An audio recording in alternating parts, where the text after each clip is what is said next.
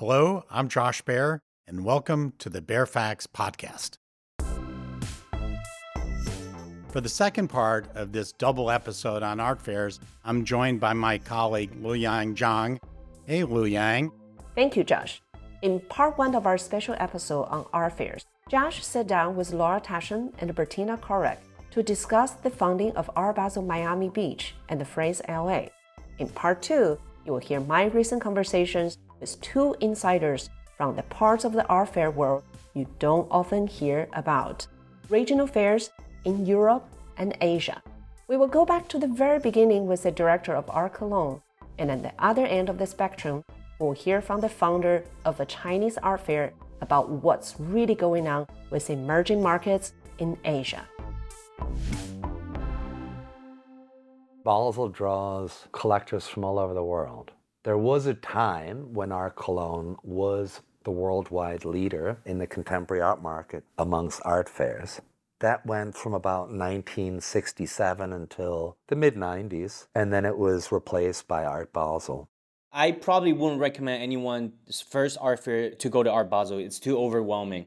You won't be able to buy anything. Everything good will already be bought. I'd probably recommend people to go to more of a smaller regional and smaller fairs. And then, when they're ready, go to Art Basel. In this special two-part double episode of the Baer Facts podcast, we're sitting down with the people behind four of the world's leading art fairs. In part two, we turn away from the U.S. to take a look at the diversity of smaller regional models, from the world's oldest art fair with Daniel Hook, the director of Art Cologne, to the future of Asia with David Chau, a major collector and the co-founder of Shanghai's Art 021. First up, we'll hear from Daniel about the origins and founding of the world's first art fair. Until Art Cologne actually took place, the only art fairs that existed were artist fairs on streets, like what you see in Paris, where you have a grouping of artists showing their works in tents. The Art Cologne was really the brainchild of Rudolf Zwirner, a gallerist, also the father of David Zwirner, here in Cologne, and Heinz Stünke from Galerie der Spiegel, which was Germany's oldest gallery at that time. It was the first gallery to open after World War II. I think Stünke and Zwirner were both inspired by the Documenta and felt they could organize a similar type of exposition, but with having works for sale. And so what really also defined the Kölner Kunstmarkt, as it was then known, was that it was organized through the galleries. So not with artists directly, but Stünke and Zwirner assembled 21 German galleries, which represented artists, and invited them to set up booths inside the Gürzenich Festival Hall, which is a medieval hall built in, I think, the 15th century for hosting big banquets and events in the center of the city of Cologne. How do you leverage your status as the oldest art fair in the context of a contemporary art world with so many new ones and sprouting up all the time? In essence, all fairs are regional fairs or national fairs. Even Basel, they have four locations now. Especially now after the pandemic, it's not the traveling circus that it used to be before the pandemic. Germany is really the economic powerhouse within the European Union. Germany has a population of around 88 million people. So it's one of the largest countries in Europe. By comparison, Switzerland has around 7 million. Germany also has a very long tradition of art collecting, going back into the Middle Ages.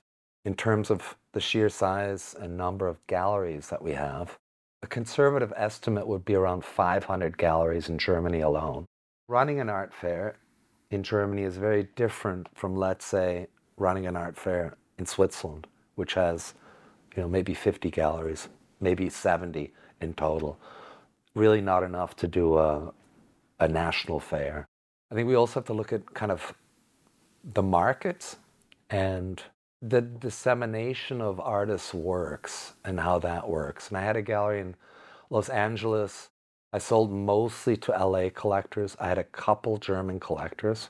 And then, with galleries I've talked to, Berlin, for example, there's quite a few galleries that I've spoken with who have zero German collectors. We have this kind of global art collecting community, and then we have these, let's call them regional markets. The bulk of German galleries sell to German collectors. Can't really compare it to the US. I think most American galleries sell to Americans. And then you have this smaller percentage of really high net individuals active on a global level. You need both for a healthy art ecosystem. Art Cologne can be and is perceived as a regional market, but it's a huge regional market. German galleries at Art Cologne have long had a large local community of collectors to rely upon, but the contemporary market in China has only really taken off in the last decade or so. After a short break, listen as Shanghai-based collector and Art 021 co-founder David Chau explains how he used his art fair as a platform to foster a homegrown art ecosystem in China. Don't transact without the Bare Facts. Subscribe to the Bare Facts newsletter to receive the key developments in the art world and op-eds from Josh Baer in your inbox each Thursday, plus special auction editions direct from the sale room. The only report on who bought what and who tried to but didn't get it. Head to thebarefacts.com to learn more and check out our full range of content offerings. I think for the first 10 years of my career, which is from 2003 to 2013, I definitely spent more time traveling, go to different museums, different shows, different galleries. That was the fun period. I got to know everybody in the art world, got to know the whole industry, the whole ecosystem. But then for the last 10 years, I'm just been focusing on developing the Art 21 brand, but at the same time, creating more dialogues and supporting more projects that facilitates the development of art ecosystem in China. We started the fair not because we thought it was good for making money or that sort of stuff. It was just that we thought the whole art ecosystem, contemporary art market, since like 2006, that's when the market kind of exploded. Up to when we founded the fair in 2013, there wasn't really a structure nor a healthy ecosystem to support the galleries, to support the artists, and to introduce new collectors to the art world. So that was the pure, fundamental reason why we started the fair. It just kind of grew from there. We didn't really have a goal to say, we want to be one of the best art fair in Asia. It was just something that we thought was missing in China, and we thought it was the right thing to do. Now it's been 10 years, and did you see your art fair fulfill that purpose? I think it more than fulfilled our initial target because we just wanted to be a platform, a community when we first started. But now it outgrew us, I would have to say. It's becoming this engine that really supported a lot of galleries and actually brought a lot of galleries from outside of China to experience what the Chinese market is all about. And also we kind of developed and helped a lot of new collectors in China to start buying contemporary art. And that's still our target for the next 10 years and beyond. People talk about regional art fairs or international art fairs. How do you define yourself? I think we haven't changed since day one that we are a regional art fair with an international target because the goal has always been to bring the best galleries to China. But our focus has always been to help foster the Chinese art ecosystem.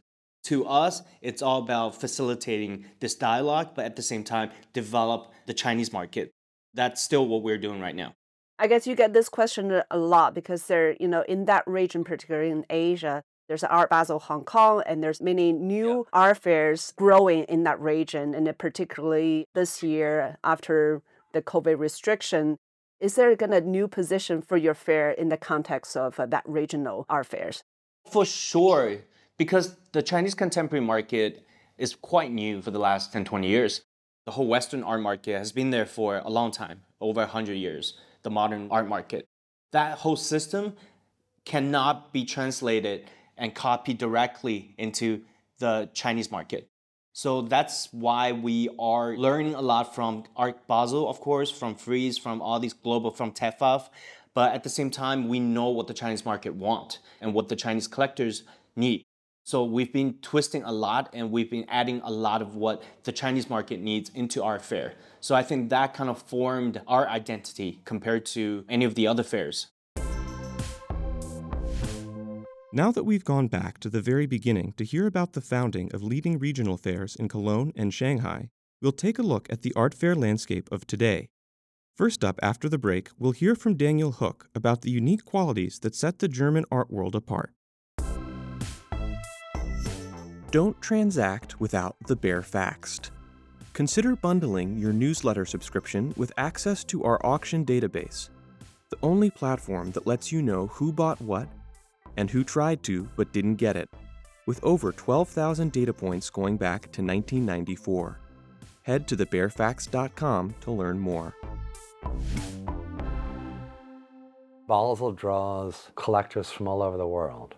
There was a time when Art Cologne was the worldwide leader in the contemporary art market amongst art fairs. That went from about 1967 until the mid-90s, and then it was replaced by Art Basel. Basel, from the beginning, was really forced to look at the international market because they didn't have enough local galleries, per se. Cologne, from the beginning, was a closed-off market in its first year, in the sense that only German galleries were invited to participate. But over time, it opened up to inviting galleries from abroad, particularly American galleries. But at the same time, it always had an obligation to support the local market, to support German galleries. I know it's called Internationaler Kunstmarkt, International Art Market, and that was the name adopted in 1974. We're about 60% German galleries and about 40% galleries from, surrounding regions, Switzerland, Austria, the Benelux countries, France, Italy, Spain, etc., with some Americans, Britain, some Asian galleries. In terms of the galleries, you have 60% versus 40%. In terms of visitors, can you also talk to the audience a little bit about the profiles of visitors every year? Pre-pandemic, we were around 80% German visitors, 20% from, surrounding regions, Switzerland, Austria, speckles of Americans, etc. I think now it's probably more like 90%. Not that it's a bad thing. Germany is in a unique position, the economic powerhouse of Europe. It's interesting, but historically speaking, artists in the 60s, 70s, 80s, if they didn't have a career in Europe, in Germany, they didn't really have a career.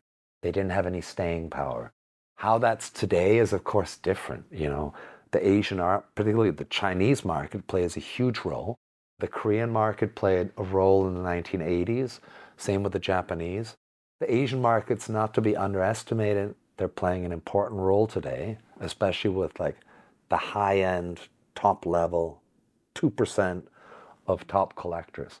America, the United States, is still the biggest art market in the world.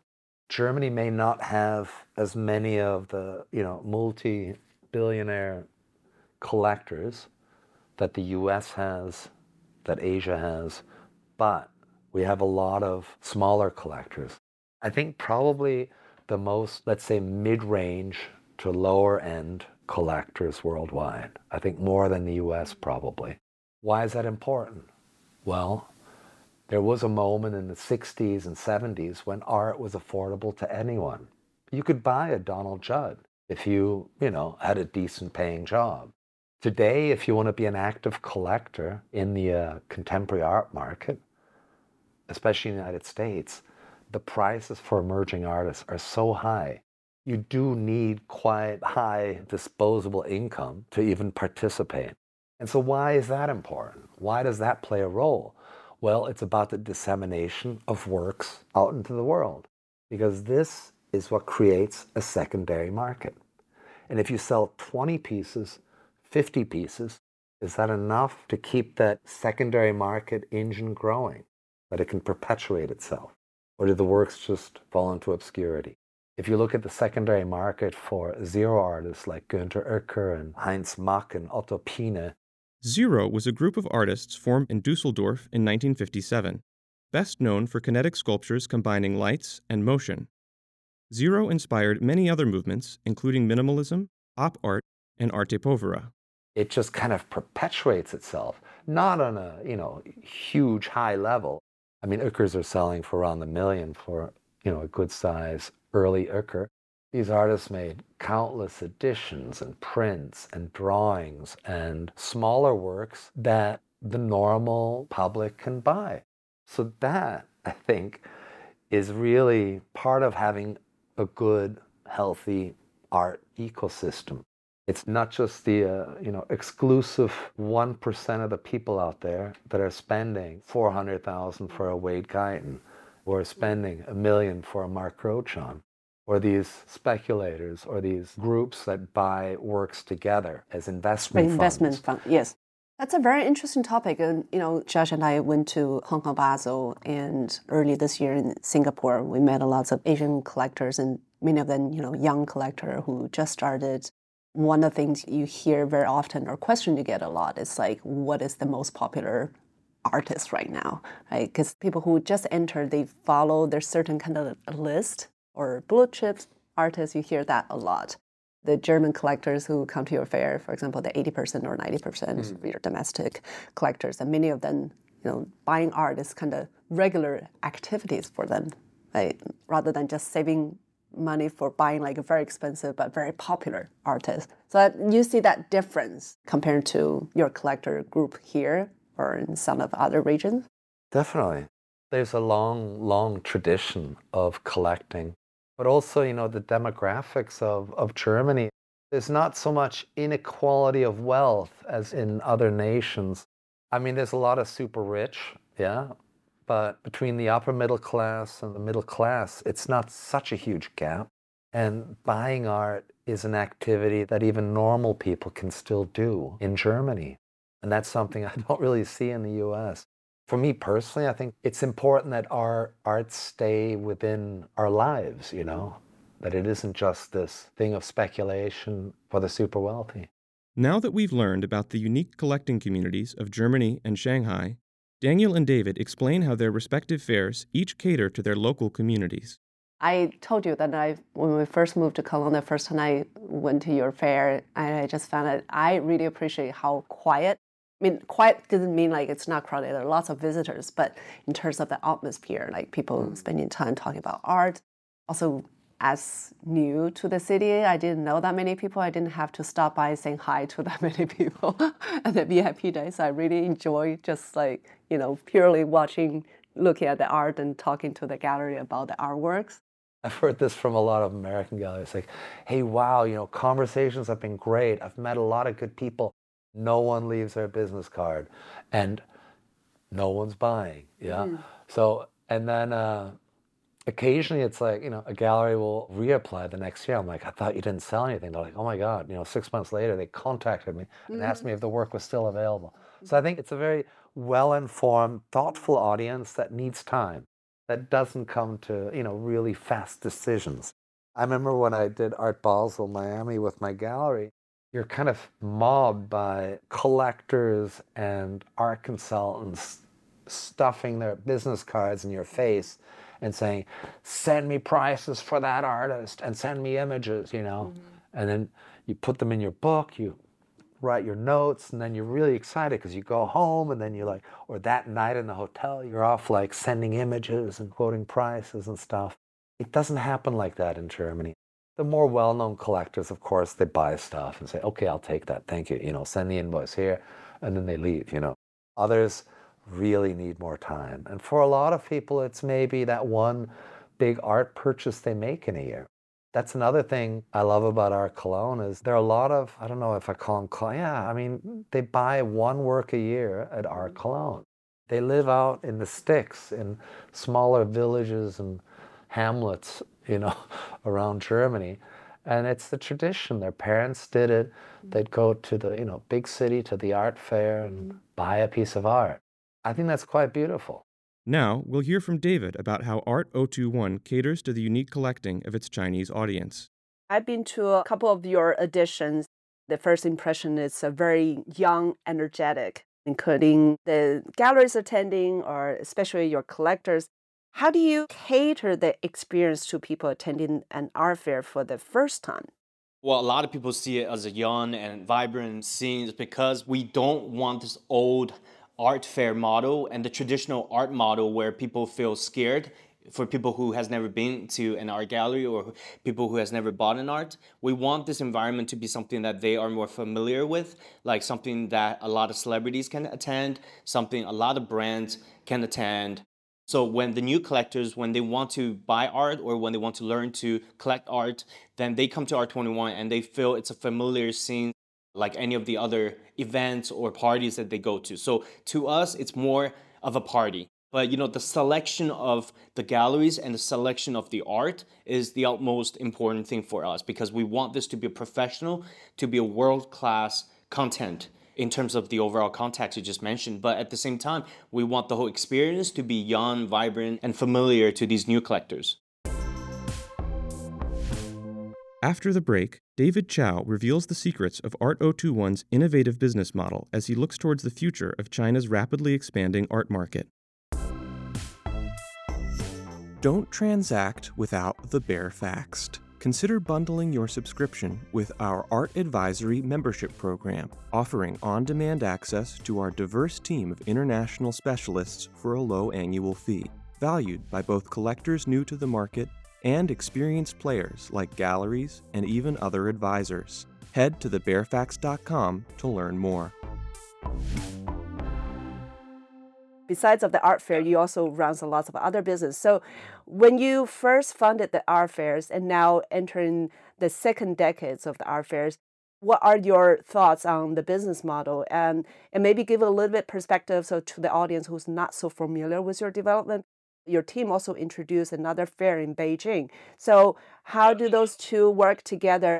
Walk us through your process in terms of the business model for your fair. For us, it's always about the size of the market. We don't grow the fair because we feel like we want to compare to Art Basel or we have like specific targets or mission. Of course we do, but the most important thing is we cannot outgrow the market that's existed right now. So for the last 10 years, our expansion has always been about if there's a market needs, then we expand. So if let's say, we can go a bit beyond the current size of the market, but we cannot grow too big because if there's not enough people buying the art, then the participating galleries will get hurt and they just won't come back anymore, right?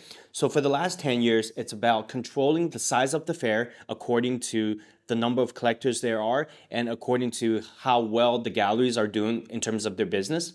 So that's something that's very different from other fairs in China or from some other fairs from like not so developed art market. I mean, some of the fairs, they just want to grow. They want to look good. They want the best galleries there. But then if they don't sell well, then people don't come back. But for us, the reason why people always come back to us is because we don't outgrow ourselves. So that's what happens in the last 10 years.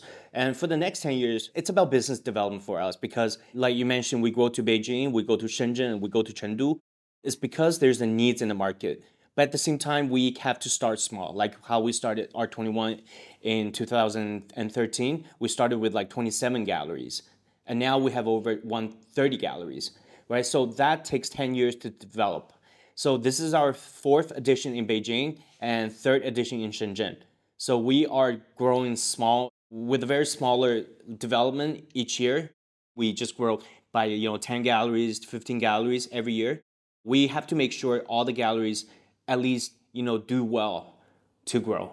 So that's basically our business model. In terms of like how we make money, it's just similar to the rest of the fair in the world, right? We rent out the space, we get sponsorships. But in terms of that, I also do have some thinking about the future because I think art fair can do a bit more than just making money from those two things I mentioned. So what would that be? I think, because in the Western art market where it's more developed, there's a huge group of advisors, people who are professionals in the art world, but there's not so many of those type of professional people in China, nor in a lot of like developing art market, in Korea, in Singapore, Hong Kong. So I think, for us, maybe there's a chance that we can, I'm not saying the art fair should become advisors, but that we can help to develop or to create more opportunities for people who want to become professionals in this industry. And then in turn, they can help more collectors. People are forgetting that Art Basel started by a couple art advisors, right? The most important thing about advisors, for one, is professionalism, right? 2 is how well you're connected. 3 is your experience in the industry. Though all those things are pretty lacking in this market. So I think what Art21 can help is its brand is already very well established. People trust the brand. Collectors trust the brand. A lot of collectors came to us and want us to kind of help them to buy art, but then we are an art fair. But at the same time, I think, we have kind of outgrown just to be an art fair model. So who knows, maybe Art21 can become a brand that's much bigger than art fair. Maybe we can have an advisor team. Maybe we can facilitate and help a lot of professionals who are not connected, but who are very professional and who work in the service industry, like private banking, et cetera, then we can help those people to get connected in the art world. So I think there's a lot more the brand Art21 can offer. Who knows, maybe we can even get into buying and selling art, but not get in the way of the galleries that participate in us. So we have to find the perfect balance and the perfect model. That's what I've been always doing in my career. I'm a collector, I'm a foundation supporter, I'm an art fair, I'm a business people. In the Western developed art world, that's kind of taboo where, if you're a collector, you are not supposed to do this, you're not supposed to do that, right? But in China, my name for the last 10 years, or 20 years, people know what I do. I'm transparent in everything I do. I'm not someone who say, oh, I do a museum, but I sell and buy art. I've never sold anything I bought from galleries, maybe one piece or something in the last 20 years. So I'm pretty transparent in everything I do. So even with this business, even if we are in art fair, if we can help the galleries to sell better by creating a better service to the collectors, then why not, right? That's what's going to happen going forward is we are going to test and develop and see how far the brand can go in terms of helping the whole ecosystem.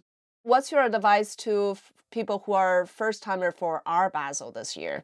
I probably wouldn't recommend anyone's first art fair to go to Art Basel. It's too overwhelming.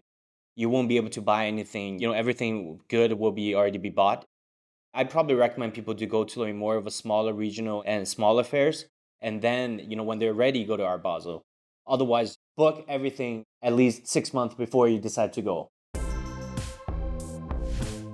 So remember, book your rooms for Basel now. We'll leave you with that piece of advice for next year's edition of Art Basel. But before we go, one last thought on art fairs from the guest of our next episode, the critic Jerry Saltz.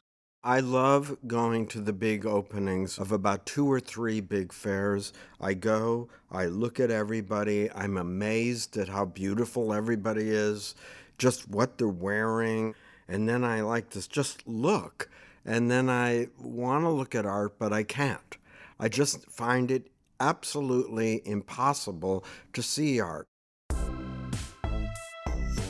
Subscribe today to be the first to hear Josh's conversation about art criticism and the market with Jerry Saltz, Pulitzer Prize-winning author and head art critic for New York Magazine, on the next episode of the Bare Facts podcast, brought to you by the leading news source for the art world since 1994. Our host is Josh Baer, founder and CEO of the Bare Facts. Our executive producer is Luyang Jiang. I'm Will Griffith, our assistant editor.